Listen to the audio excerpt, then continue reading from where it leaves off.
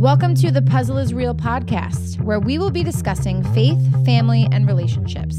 Hosted by Matt and Melissa Pisani. This is the Puzzle is Real podcast. When you know, you know. All right, welcome back to the Puzzle is Real podcast. It has been a little while. You know, life just happens, guys, and you're like, man, we got to do a podcast. So here we are. Welcome back to the Puzzle is Real. Welcome. Where are we? We're in September, and the last episode we did was the one that was a relationship episode. And today, I would like to say that today is a faith, family, and relationship episode. It has a connection to all three, and it's a really important topic to us. We haven't been able to talk about this yet in any of the episodes, so I think it's the most important episode that we have to talk about since probably our first episode.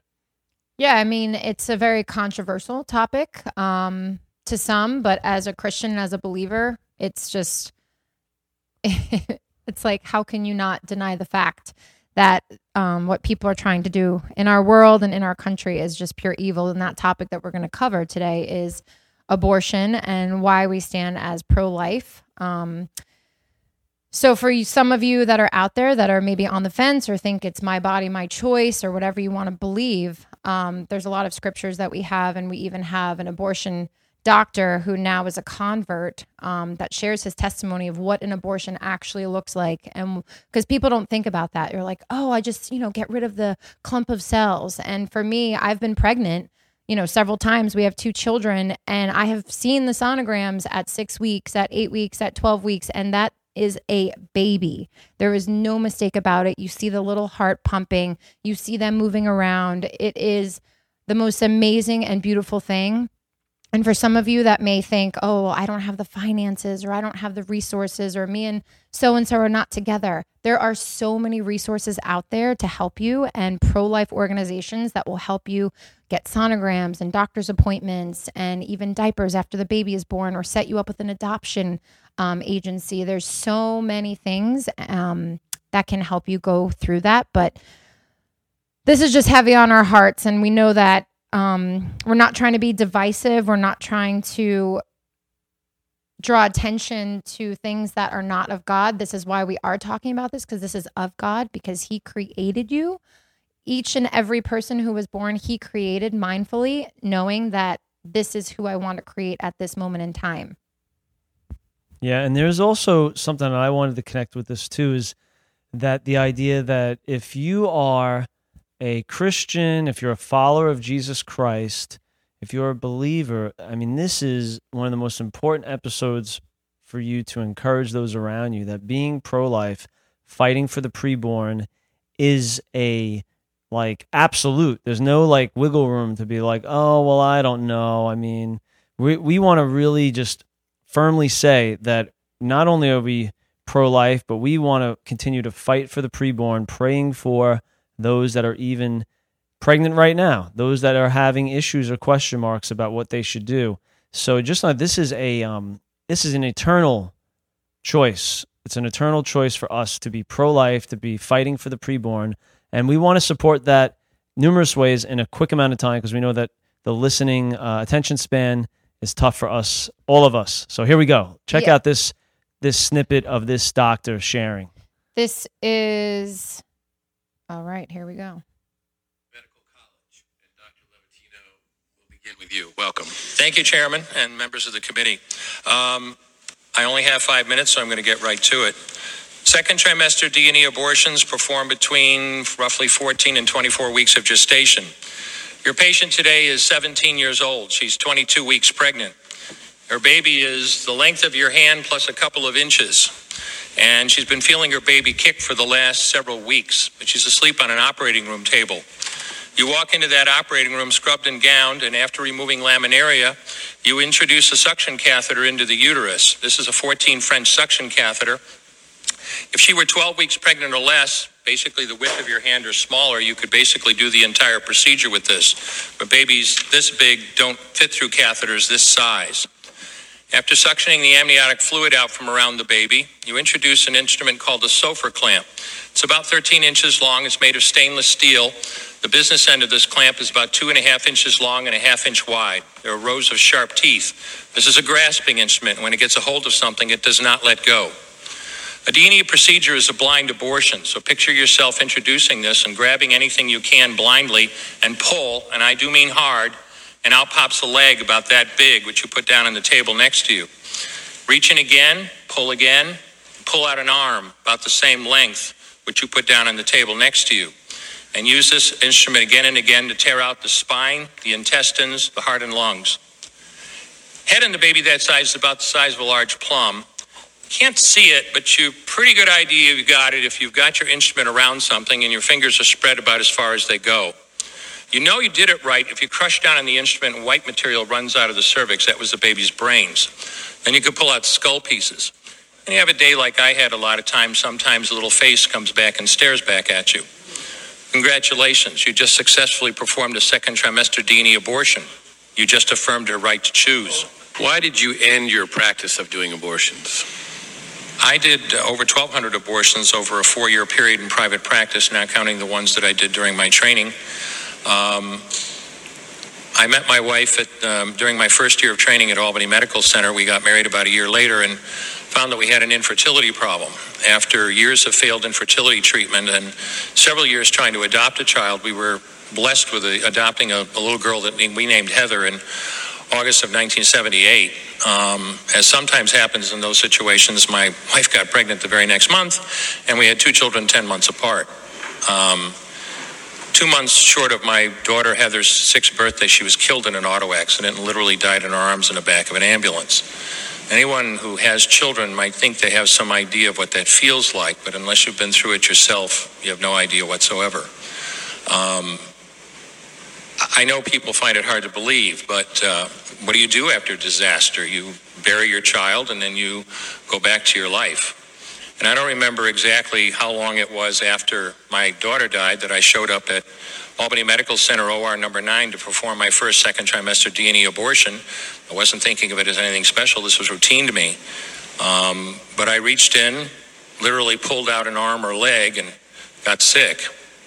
You know, earlier on I described stacking up body parts on the side of the table. It's not to, gross people out, to use a simple term. When you do an abortion, you need to keep inventory. You have to make sure you get 2 arms and 2 legs and all the pieces. If you don't, your patient's going to come back infected, bleeding, or dead. So I soldiered on and finished that abortion. And I know it sounds, as I said, hard for people to believe, but I'm telling you straight up my experience. After over 1,200 abortions, first and second trimester up to 24 weeks and all the rest of it, and being very dedicated to it, for the first time in my life, I really looked at that pile of body parts on the side of the table. And I didn't see her wonderful right to choose, and I didn't see all the money I just made. All I could see was somebody's son or daughter. And I stopped doing late-term abortions after that, and several months later stopped doing all abortions. Wow. So that's just an excerpt of this doctor who stated that literally he did over 1,200 abortion procedures and had a turning point and a shift in his whole lifestyle, it sounds like. Yeah, and he called it a child. You guys, this is a child we're talking about. It's not this feminist movement that has hijacked a woman's choice and a woman's body. Like, the feminist movement that's happening now is not feminist. It's not pro-women at all. If you look at it, these are just angry women upset about whatever. And we are coming from a place of love and compassion and knowing that God has created all life and that there are no mistakes, and that even for, I don't know if I mentioned this before, for all abortions performed, less than 1% are because of a rape or incest or something like that. So if anyone has that argument, that is literally less than 1% of all abortions that were performed. And I think the last number that came out was from like 2018, and over almost 1 million abortions were performed. That's 1 million little children. And think about how many people out there, and some of you that I know personally are still going through infertility issues and different things. What about those children that could have been adopted by someone and love that child more than anything and being so thankful that they had that child to love because they couldn't have one of their own? It's just it's a deep thing for me. And as a woman, I just know what it is to be pregnant and to see that child in all stages. And it's the most miraculous. It's truly a miracle. It's the most miraculous and amazing thing. And you become a mother the second you find out that you're pregnant. I really felt that. I felt different. I felt like there was something inside of me. It was just the most amazing experience. And going back to scripture in Psalm 139, 13 through 16, it clearly states, it says, for you formed my inward parts. You knitted me together in my mother's womb. I praise you, for I am fearfully and wonderfully made. Wonderful are your works. My soul knows it is very well. My frame was not hidden from you. When I was being made in secret, intricately woven in the depths of the earth, your eyes saw my unformed substance. In your book were written, every one of them, the days that were formed for me, when as yet there was none of them. So it's so clear, you guys. Yeah, and I just want to even kind of rewind to what you said about the rape statistic, because I also see this a lot when you talk about infertility. It's real hard for people to get pregnant in a lot of scenarios. So again, those statistics of, well, what if somebody was taken advantage of, and we're not trying to minimize that, but there are so many resources for that small percentage of people to provide care and also support, and there's resources for people to allow their child to be given up for adoption, and there's even an opportunity for you to have a breakthrough and say, you know what, maybe God's going to do a healing through this whole tragic situation, that you're going to be able to mother that child. Right. And just, as a woman, biologically, you can only get pregnant between 1 and 5 days of the whole month. So you only have 5 days to get pregnant in the whole month. So if something happens to happen during those 5 days and that person gets pregnant, that is obviously on purpose, because that child was supposed to be born. Because it also states in God's word that he turns everything to good, all things to good. Yeah, and I just want to, again, hit a couple more biblical truths. Genesis 1:27. So God created man in his own image. In the image of God, he created him. Male and female, he created them. Job 33:4. The Spirit of God has made me, and the breath of the Almighty gives me life.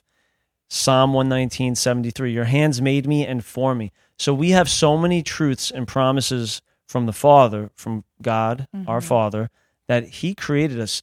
He predestined us, right, into sonship, into this opportunity to live for him. Isaiah 64:8 says, but now, O Lord, you are our Father. We are the clay, and you are our potter. We are all the work of your hand. And if you are using the Bible to instruct you, which most of our listeners may be doing, some may not, and you're also allowing God to govern your life, then these living words of God shall resonate and breathe life into your soul and into your mind right now, in Jesus' name. That you'll be able to walk with authority that Christ has given you, not that we've given you. We have no authority. We are followers of Jesus Christ. We are servants to the Most High, and we are also allowed as a mouthpiece, permitted at this point, to share of his goodness. He is so good, and he wants us to understand just how much he loves us and how much he truly cares for us and all the details. And his scriptures that we are reading help support and remind us of those promises. In James 1:27, pure and undefiled religion before our God and Father is this, to look after orphans and widows in their distress and to keep oneself unstained by the world. So there are even some reminders of taking action. We need to look after one another. We need to help those around us that may be having these tough decisions to make.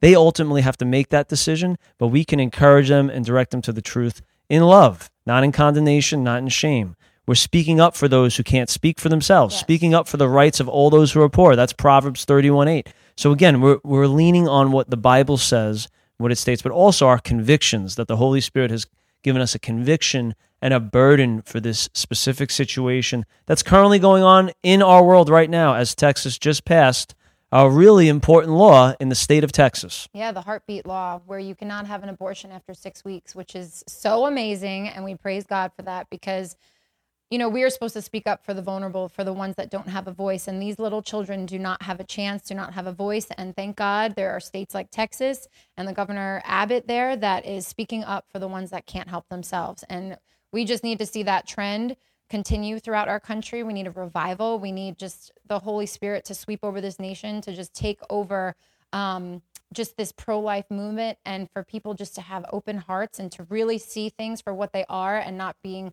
just complicit to what they are told.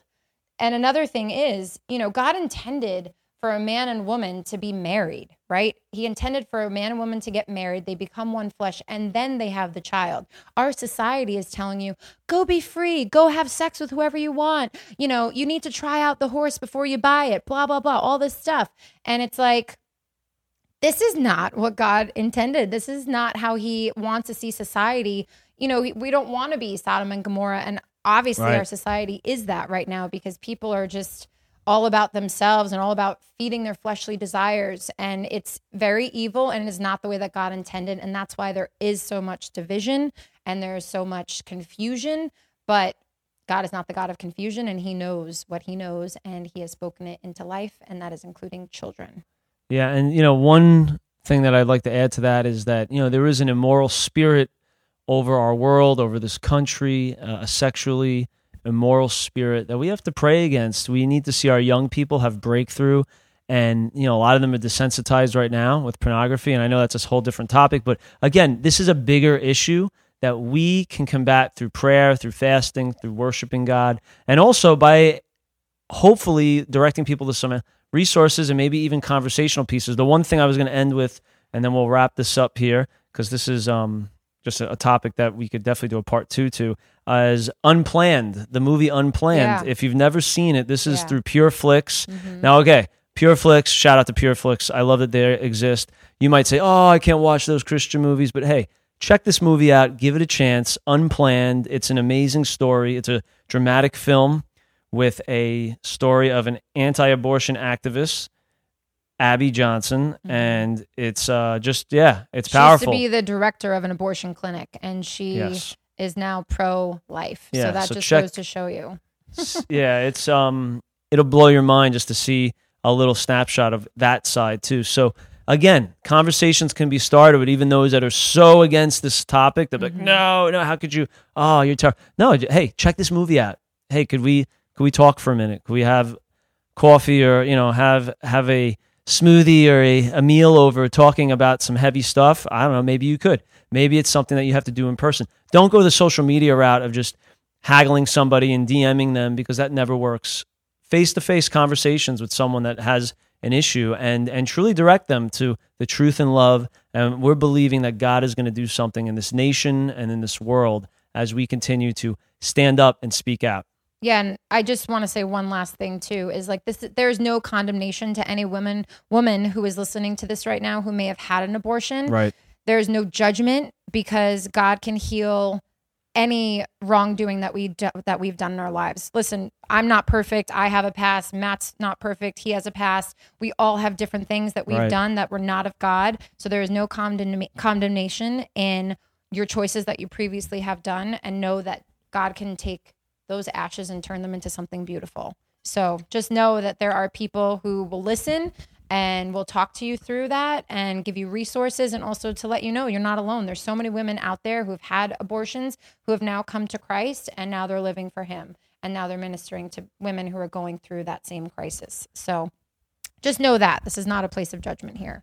Yeah, and we just want to end with a prayer. We just want to pray for those that are listening that might have gone through that. So God, we just thank you for this time. We just pray for those that might have been either a part of an abortion, or know someone that had an abortion and might even feel some type of guilt or shame for being connected, whether to encourage someone to do it or someone that chose that was the decision they need to make.